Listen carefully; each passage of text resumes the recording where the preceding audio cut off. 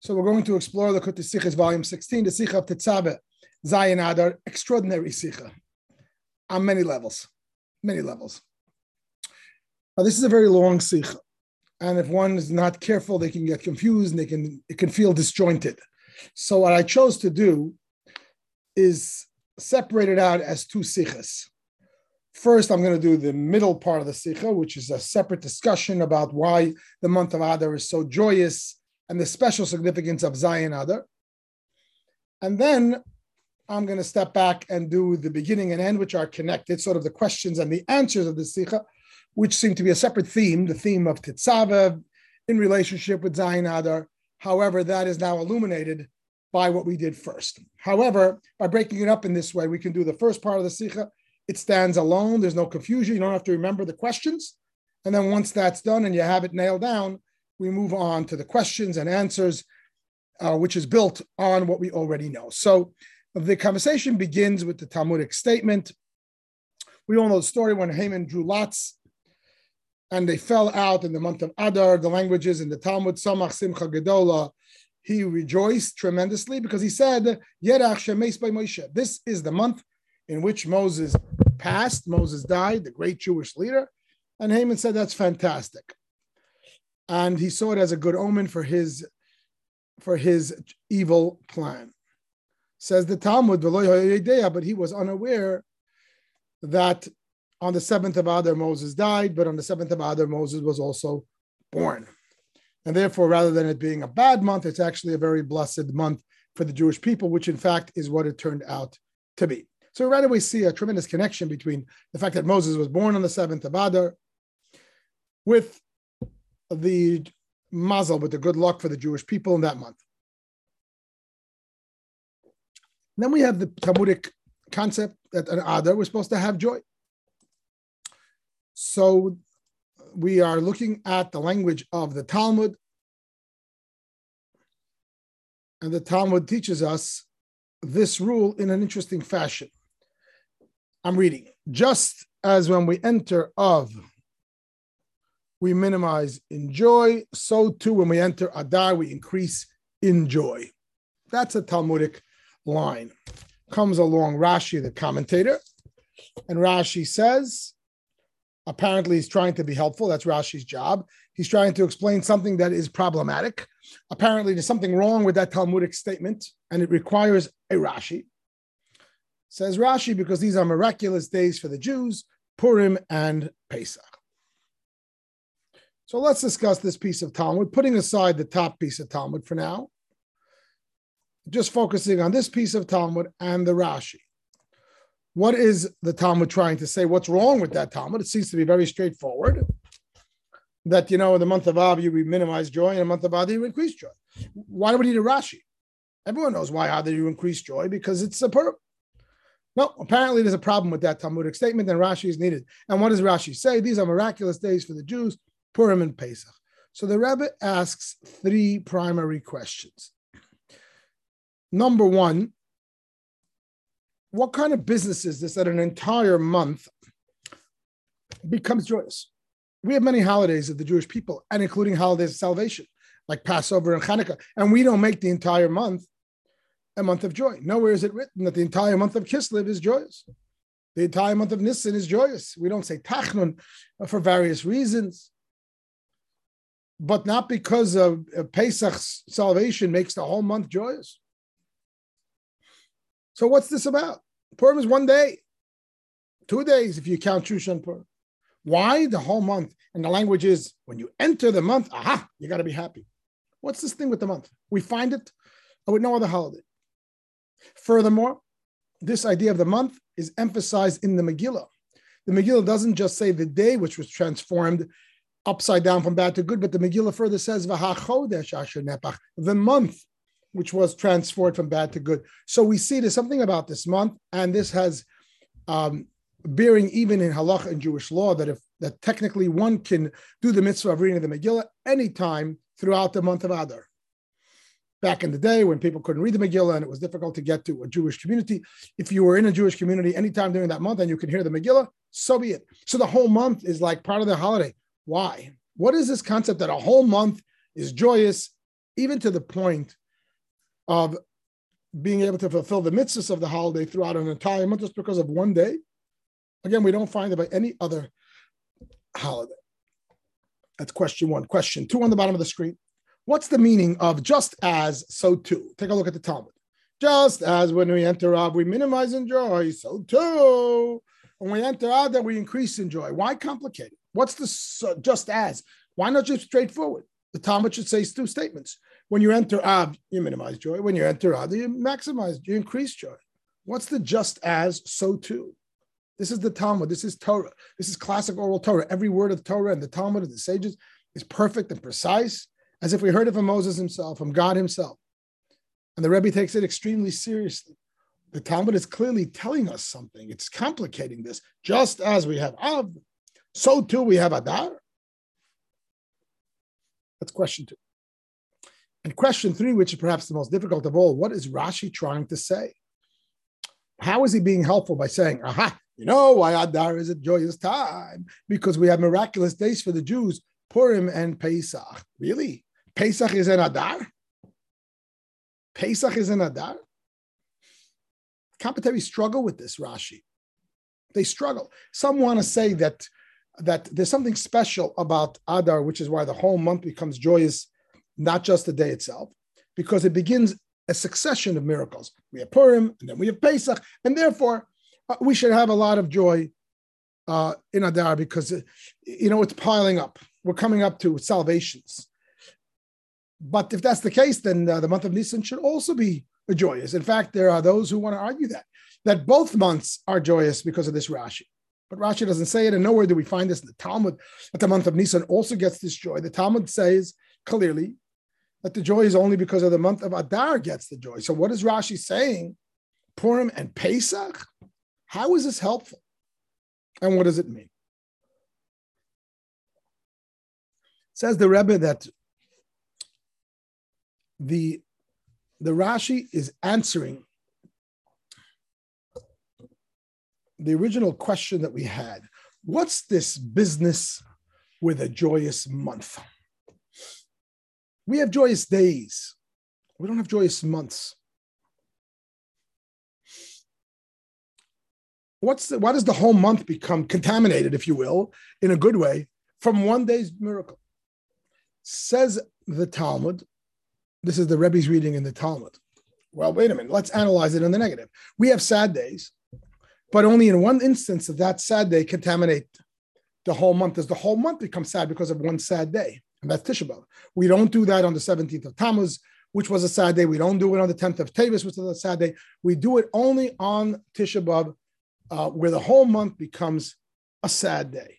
So the Rebbe says what the Talmud is saying is, just as when Av comes in, there's something about Av that even though the sadness really occurred on one day, suddenly the whole month becomes sad. So too, Adar will have the same power that even though it's one day of joy, its joy affects the entire month, that immediately as it enter it, it's joyous. Explains the Rebbe, what is the common denominator between the two? Says the Rebbe, take a look at the sad side first. Tisha B'Av, number one, it is multiple occurrences. Both temples were destroyed. And number two, it was predetermined that this day should be predisposed, so to speak, and prone for such an occurrence. How so? Because even before the first temple was destroyed, way back to biblical times, when the spies came back and they cried on that night, it happened to be Tisha B'Av. If you do the calculation of when the spies left and when they came back, it was Tisha B'Av. And the Torah says, "Vayifku ha'am b'laylo," who the people cried on that night, and God said, "You're crying for no reason. You're crying because I'm giving you a land of blessing of milk and honey. You will cry on that night for good reason." And in fact, and that became Tisha B'Av. And this is a famous poem that we say on Tisha B'Av during our kinnis, our lamentations. On this night, my children will cry and they will wail. So this night became infamous since time immemorial. And that has the power to affect the month. When there's just a sad thing that happens in a month, like for example, Tammuz as the 17th of Tammuz and 10th of Tevis, etc. the 3rd of Tishrei. We don't make the whole month sad. Why should we?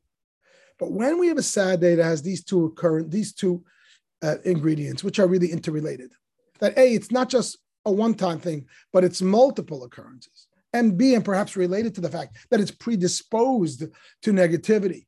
And it's like written in the stars way back when, since prehistoric times, that this is supposed to be a bad day. And we're sort of waiting for it. It affects the month. I think the logic here is that a month is a mazel. Every month has a mazel, a luck, or a zodiac sign, a constellation, if you will. So when do we say that this is a month where the whole month is not good? When something happened on a day in that month, which wasn't just, so to speak, happenstance, it happened to be on that day, but this is a reoccurrence. And furthermore, going back to a predestiny of that day. So then you start to conclude, this is written in the stars. This is a month that's sad. Not a day, but a month. The whole month, the time period, the mazel, the constellation. This is a bad time. Proof is that there's a day in that month where things bad happen time and again. And actually, it was predisposed for it forever. And that's what Tisha B'Av is. Says the Talmud. Translate it now on the good side. The month of Av is a salvation. The month of Adar is Purim, salvation. There are other salvations. We have Hanukkah with Pesach. And yet Purim is the only one which affects the entire month. Says the Rebbe, let me tell you why. Why does the whole month of Adar become a happy day? A happy month? Because there's another day in Adar which has these two qualities of A and B that are highlighted on the screen. Two qualities, multiple occurrences for goodness and a predisposition for goodness, for blessing for the Jewish people. And what day is that? The 7th of Adar. 7th of Adar is the day that Moses was born. Since Moses was born on that day, so it gave birth to multiple positive occurrences and salvations, namely Passover, the day that Moses freed us from Egypt as God's emissary, and Purim, the day that miraculously turned around from bad to good. Thanks to the aforementioned that Moses' birthday in that month is what empowered the month to be a lucky month. So Moses' birthday represents a double good occurrence, while at the same time it also represents a predisposition of this month for goodness. Proof is that Haman was wrong and he thought that it's predisposed negatively because of Moses' death. And really, in fact, it was predisposed positively. So we find this concept of predisposition in this month for goodness, and therefore the whole month becomes a happy month. With this, the Rebbe answers all three questions. I want to just point out this is so innovative and so mind-blowing. Ask any child that goes to yeshiva who's 10 years old or 8 years old, and ask him or her, why is it true that Misha Nichnas Adar Marba Mesimcha, that when Adar comes, we rejoice? And every child will say Purim. Every adult will say Purim. Comes along the Rebbe and says, that's not really what it is. Because if that's the case, we should have the same thing in Hanukkah. We should have the same thing in Pesach. And we don't. The Rebbe innovates here, and he's basing it on his insightful insights into the Talmud language and into the Rashi. That no, it's not because Purim that the month becomes happy, but because of Zayin Adar. But what do you mean, Purim? Yeah, Purim is a day of salvation. Celebrate the day, but why the month? Pesach is also a day of salvation. Not only Exodus, but the splitting of the sea, and yet though we don't make the month a celebration. The month doesn't become joyous just because of one day. Purim is a wrong answer, says the Rebbe. On a deeper level, the answer is the 7th of Adar. Because that's not just another joyous day. That's a day that brought about positive occurrences time and again, because thanks to that day, we have Pesach through Moses liberating us. And then we have Purim, because Moses' birth turned that month lucky, which is by continuation, which, by the way, these are the two main salvations of the Jewish people. If you think about the 2 days without which we would not be here as a people, God forbid, Purim and Pesach. There's no other day that comes close. And both are thanks to the 7th of Adar. Both are thanks to Moses. Pesach, because Moses physically took us out of Egypt as God's messenger, and Purim, because it's Moses' birthday that turned it into a lucky day. And Haman was wrong for saying it's a sad month because Moses died. He was wrong, and that's why it flipped over, because he didn't know the other side of it, that Moses was also born on that day, meaning to say Moses' birth is a predisposition for a lucky day, which by extension means it's a lucky time period, it's a lucky constellation, it's a lucky sign, it's a lucky month, it's a happy month. So this is extremely innovative. That Mishanichnas Adar Marba Besimcha, Adar brings joy for the whole month, not Purim, Moses' birthday. And with this, we answer all three questions. Question one, why the entire month is joyous? Because we have in this month not just a holiday, but we have the birth of Moses, which brings multiple occurrences of joy. Purim and Pesach, and predisposition, as mentioned. It answers question two, why is the Talmud so wordy in saying, just as Ab, so too Adar? There's no extra words. Just as Av, we have the same question. Why does the whole month get filled with sadness because of one sad day? Because it had multiple occurrences and a predisposition for negativity. Adar has the same. Every word in the Talmud, in that Talmudic statement, is critical to bring home this point. And the icing on the cake is the answer to question three. This Rashi, which seems so quizzical, so strange, is really hitting the nail on the head. Rashi is really trying to explain the Talmud. Why a joy for a whole month? Because of one day. Because these are miraculous days for the Jews, the whole month, the whole time period. Purim and Pesach, what he means is not Purim and Pesach. Pesach is in a different month. What he means is Zion Adar, the birth of Moses, which brought about Purim and Pesach, multiple occurrences. Hence, it's a joyous month. This is like beyond extraordinary.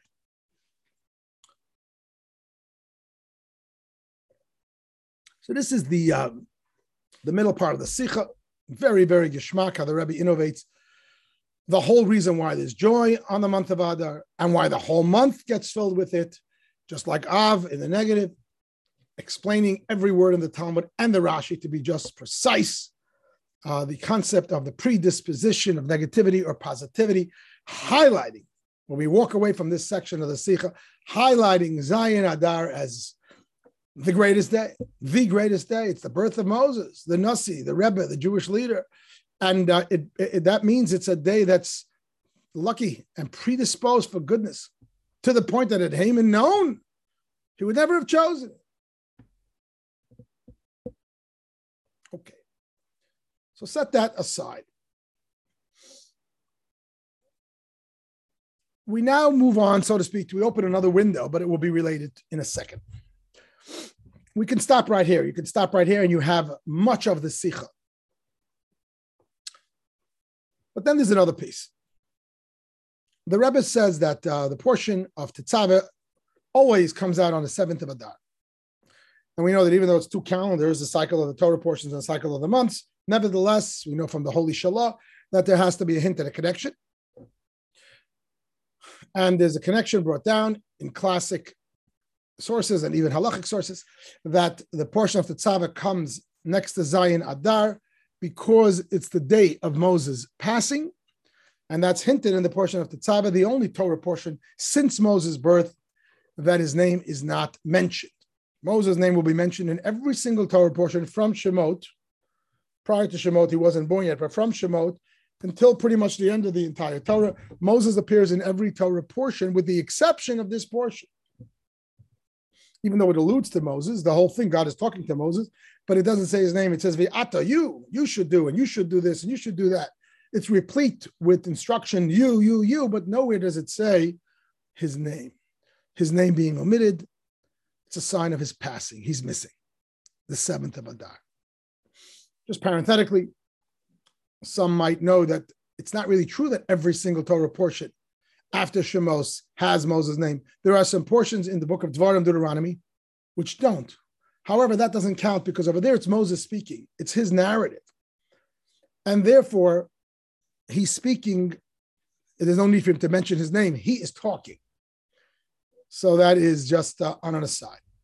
But other than that, this is the only portion where Moses' name is omitted. It's an omission indicating his passing. In fact, some people fast on the yahrzeit on the 7th of Adar. Great people fast on the yahrzeit because it's a sad day. So the Rebbe asked two questions. In light of the above significance of Moses' birth, it's such a mind-blowing day. It caused Pesach and Purim. It caused salvation. So how come we only have a negative hint to Moses' death? We don't have a hint to Moses' birth in the portion of Tetzaveh. We have a hint of his death by his name being omitted. What about his birth? That's not as important. We just finished learning that his birth was a catalyst for tremendous things. It's arguably the most important day of the entire calendar. So that we shouldn't honor in the Torah portion of Tetzaveh. And question 2, and it's an extension, it's the same question really.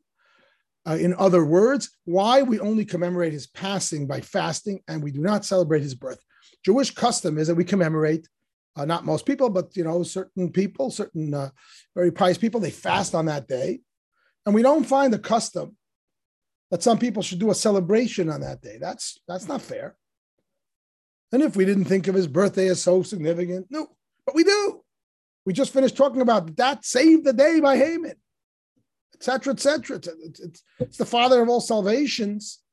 How come? So these are the 2 questions, which really, if you think about it, they're really one and the same. How come both in the Torah portion of Tetzaveh omitting his name to honor his passing, and in the custom commemorate his passing by fasting, we don't have a counterpart of some commemoration or practice celebrating his birth? It's a good question. And the Rebbe answers. Clearly his birthday is usually significant, as we just explained. The Rebbe is going to explain that the passing and the birth are intertwined. There's a statement that's brought in a footnote. It's better to go to the house of mourning than to go to the house of a celebration. Obviously, we should all go to Simchis and Nishdugedach. We shouldn't have sadness. But why is this verse there in Kohelet and Ecclesiastes? It's making a point that when does a person culminate their work on earth? When do we know if they're good or bad? On the day of the passing. In a sense, if we understand life as a mission and a purpose, the day of the passing is not just sad, it's actually a culmination of the day of the birth, especially by righteous people. Which in a way, when does their full energy get released in the world? Not on the day of birth, but on the day of the passing. A, because we don't yet know how they're going to turn out, if they're going to fulfill their mission. They haven't yet passed. But B, the righteous soul is so giant. It contains divine light that's totally uninhibited. And yet, because it's in a body, it is limited, as explained in detail in Tanya. And therefore, its manifestation cannot reach everyone. Perhaps there's some facet of limitation. And when is that energy released and explodes without any limitation? It can reach everyone, everywhere, in all time and place. It's after the passing. So in a sense, the passing of the tzaddik is actually a celebration of the tzaddik's life. I'm not going to say it's a happy day, it's a sad day. However, we toast it, we say l'chaim, we call it a hilula, which really means a wedding, mystically. There's some truth that this is by every person, really. The passing is the fulfillment of their life, but by a righteous person, by a giant soul. The birth is unbelievable, but the birth doesn't represent the full release of their energy. And therefore, the birth is commemorated, is honored. It's sort of wrapped together with the passing to the extent by some people like Moses and the Mittler Rebbe. The 2 days are one and the same on the calendar, but by every tzaddik, even if it's not factually that way in the simple sense, it's still true in the spiritual sense that their days are complete and that their yahrzeit completes their birthday and vice versa, as the sages have taught us. And therefore, says the Rebbe, both things are true. It's true that the birth of Moses, the 7th of Adar, is huge. It's gigantic, as we explained in the first part of the Sikha. It's also true, though, that we only honor and commemorate in Jewish custom and in the portion of Tetzaveh the omission, the passing of Moses, because therein lies also the celebration of his birth. How so? As said before, you can't really celebrate the birth of the tzaddik. It's too great. It's too awesome. How is it commemorated in the fasting, for example? It's a fast which is more about tshuva, about coming close to Hashem and using the potency of the day, than it is about praying for protection from negativity. Sometimes we fast on a sad day to pray for protection from negativity. But there's a fast that has an undertone of joy, and that is a fast of a yahrzeit, among others. When that fast is not God save us, but God help us to do tshuva, and that is, it's really not all negative. It's a fasting, it's a tshuva to utilize the potency of the day. So it's both sides of the coin at once. It's a passing indicating the power of the birth of the tzaddik, which is now culminated in full revelation and after their passing, as said earlier. And therefore we fast, so we do tshuva with joy. It's a joyous fast. Similarly, the omission of Moses' name in the Torah portion is not just an omission, it's also an elevation. It's true his name is not there, but God refers to him for the first time as you. Essence, speaking further than the name is a formality. Here, God bypasses formalities and addresses Moses directly. Ata tetzaveh, you, representing the essence, where this is Moses' greatest moment, meaning to say that when the righteous person passes, it's a sad, happy day. It's almost like a bittersweet. It's a culmination of an unbelievable life, and therefore we're done with names. We have essence. We have full release of the potency. Of course, his name doesn't show up because he passed, and that's an undertone of negativity and sadness. But his name also doesn't show up because he's graduated name. A name means a finite, limited amount of energy that can be formalized in a name. But what we have is you. We have the essence of the soul of this great giant tzaddik, which has no limitations, so the negative becomes a positive. Just to analyze that for one more second, the Rebbe explains, and I have it here at the bottom of the screen, why don't we really commemorate it plainly? Why don't we just have a happy celebration for Moses' birth? And the Rebbe explains along the lines that we said already, that there's certain things that are so happy, that are so beyond this world that you cannot celebrate them. The example the Rebbe gives, even from Jewish law and from Jewish custom, is Shabbos versus Yontif. Shabbos is a much holier day than Yontif, there's no question about it. And yet, Shabbos, we don't have a celebration of joy. On Yontif, we do. Joy means revealed manifestation. Shabbos, we have pleasure. Pleasure is hidden. Pleasure is quiet. There's no joy. It's not open. It's not obvious because this is beyond. Shabbos is too beyond for it to be felt in a way of joy, which joy represents. It's manifest. We can explain it. We can realize, we can recognize its greatness. You can't recognize Shabbos. It's God's treasure. Whereas Yontif, a much lesser level of holiness for various reasons. And that's a day of joy. That joy that holiness can be rejoiced, it can be revealed, it can be fully experienced. So sometimes something that's higher cannot be celebrated. The birth of the tzaddik cannot be celebrated. It's too high. And as we said before, this goes hand in hand with the fact that the soul of the tzaddik is primarily mostly hidden until their passing, when it's manifest, because now the tzaddik loses the limitation of the body and the essence becomes revealed.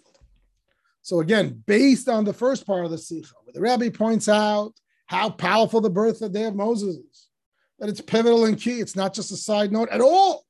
It's the cause of Purim and Pesach and the whole joy of the month of Adar. The Rebbe then is able to explain how the fact that in Jewish custom we commemorate and seem to honor and make note only of his passing and not his birth, both in the fact that the portion of Tetzaveh omits his name and the fact that people have accustomed to fast on his birthday. And the Rebbe says, not because the birthday is insignificant, because the birthday is beyond significant and it's impossible for it to be manifest.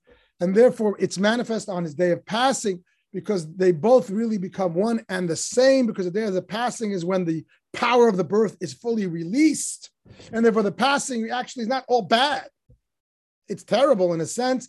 And by the same token, it's empowered by the birth and the energy is released. And hence, we have really all these negatives and a positive.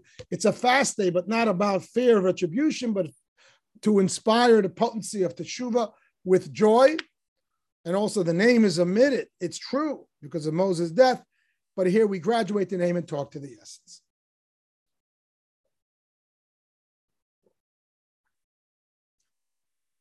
Sort of parenthetically, even though it's not, the Rebbe points out that there's a question. Okay, I'm pausing because what we're going to learn now is a new separate section, of course, related to the aforementioned, but separate. There's a question. When Adar comes, we increase in joy. Does that also apply to the first month of Adar or only to the second? So, friends, before this Sikha, a person would say the second, because what's the joy of Adar? It's Purim. Purim's in the second Adar. First Adar only has Purim cotton. However, once we learn this Sikha, we know it's got to be both Adars, including the first of Adar. First Adar, why? Because we know Moses was born and passed on the same day. And we know that his passing is commemorated by the juxtaposition of that day with the portion of Tetzaveh where his name is omitted. And the portion of Tetzaveh on a leap year is juxtaposed with the first Adar, not the second. So clearly, and commentaries even say this from various classic sources, that Moses' birthday in Yartzeit was the first Adar, not the second. And therefore, if the joy of Adar is for Purim, it should be the second month alone. But if the joy of Adar, according to the Rebbe, is the first is the birth of Moses, the first month of Adar should also be joyous and perhaps primarily joyous, which is a fantastic thing.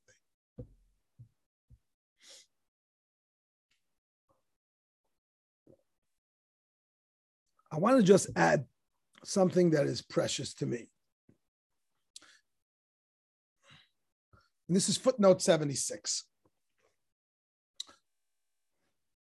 The Rebbe says, again, quoting the Talmud, which we had right at the beginning of the Sikha, when Haman's lot fell in Adar, he rejoiced greatly, knowing it's the month of Moses' death, but he didn't know the seventh Adar was Moses' death and the seventh Adar was Moses' birth. Rebbe asks three questions about this piece of Talmud and answers it in light of the above explanation. Which explanation? That the righteous souls are so gigantic that their birthday can hardly spell out their greatness. Their passing does, because the energy is released. Ever wonder why after Gimel Tammuz, when everybody was sure that the Chabad is pretty much on its last leg, and instead it exploded in every single way in terms of the outreach of Chabad houses all over the world and in bigger and better ways, and in terms of the level of Chassidischkeit and scholarship of the Yeshiva Bachrim and Chassidim in general, it has not gone down. It has multiplied manyfold. And it makes no sense. No historian would ever imagine it. A movement which is clearly based on the inspiration of the Rebbe. It's not based on anything else. And yet, the movement of Shlichus, the movement of Chassidus, everything, it's all based on the Rebbe's inspiration, the Rebbe's persona. Yes, thankfully, we do have the miracle of videos and printed works of the Rebbe, but still, no one, every prophet of doom said that this is pretty much the beginning of the end, and it is exactly the opposite. So now you know why. You probably already knew because it's in Tanya, chapter 28 in the Igeres HaKodesh, that the energies manifest because now it's released. It's too great. The passing of a tzaddik is when he first begins to live. His life is culminated. This doesn't mean that it's not a tremendously sad thing. And the Talmud says that the passing of a tzaddik is akin to the temple's destruction. All true. However, at the same time, it has a silver lining and a very powerful silver lining. The tzaddik's revelation is gone. His name is omitted, but his essence is there. You don't see him and feel him and touch him and hear him and get $1 and get Kosher Bracha, but his essential power is embedded in the world and in his people and in all the people, and it's unstoppable. By the way, the Beis Hamikdash destruction was similar. Terrible, terrible thing. There's no more miracle. There's no more heavenly fire in the Shekhinah and all that revelation. And yet, though, we know the famous thing that the cherubs were intertwined and Hashem impregnated the Jewish people with essential powers to bring them to greater heights to get through the exile. So with this said, let's take a look at footnote 76. The Rebbe says, I don't understand this Talmudic statement. Haman knew that it was Moses' death on the 7th of Adar. He didn't know it was Moses' birthday. Why should we assume he didn't know that? Nobody calls Haman a fool. He seemed to have his information. It's irrational that he knew this and he didn't know that. Also, why does the Talmud say that that Haman was celebrating because he knew it's Moses' death, but he didn't know that on the 7th of Adar, Moses died, and the 7th of Adar he was born. What do you mean? The fact that he died, he did know. The Talmud should have been written a lot shorter and more precise and more accurate, if you will. When Haman, Lot fell in Adar, he rejoiced knowing it's Moses' death. But he didn't know it was also Moses' birth. Why does he state the first part of the second line on the screen? But he didn't know that the 7th of Adar was Moses' death. He did know. Why do you have to repeat that? Also, the order. Death happens after birth. So it should have said he didn't know that the 7th of Adar was Moses' birth. He only knew that it was his death because birth comes before death. So the whole passage is very strange. And the Rebbe answers it in this fashion. There's no reason to assume that Haman didn't know when Moses was born.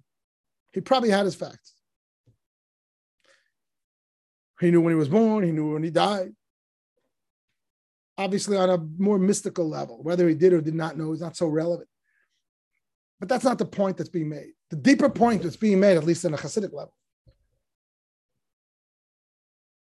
He knew Moses died on that day. But what he did not know is the fact that when a righteous person dies, that's also his birth. He did not know that on the 7th of Adar, Moses dies. On that same day of 7th of Adar of his death is also his birth, his rebirth. It's when he lives on. That's what's in his essential soul releases its power limitlessly and eternally to touch everyone, everywhere, all the time. And that's what he did not know. Maybe he knew the facts of the dates. He did not know that on the 7th of Adar is Moses' death. On that very day is Moses' rebirth, if you will, because by a righteous, the death is a birth. It's a culmination. It's an explosion of the essence beyond the name, beyond the revelation. This Haman can't fit into his evil head. And therefore, he figured out Moses died. It's a sad month. You might say the Rebbe is believing that Haman knew that he was born in that month, but who cares he was born? He since died. So his birth is canceled out. What he doesn't know is that he died on that very day he was born. Not he was born 120 years prior. He was born on that day. That's how a tzaddik works. And this is what Haman did not get. And we as Hasidim hopefully do get it, that the life of the Rebbe continues stronger than ever. And very soon to have also the revelation with the Rebbe physically here on earth to take us out of Golus, to be with us physically in a guf gashmi, v'hu yigalenu, to redeem us from this Golus.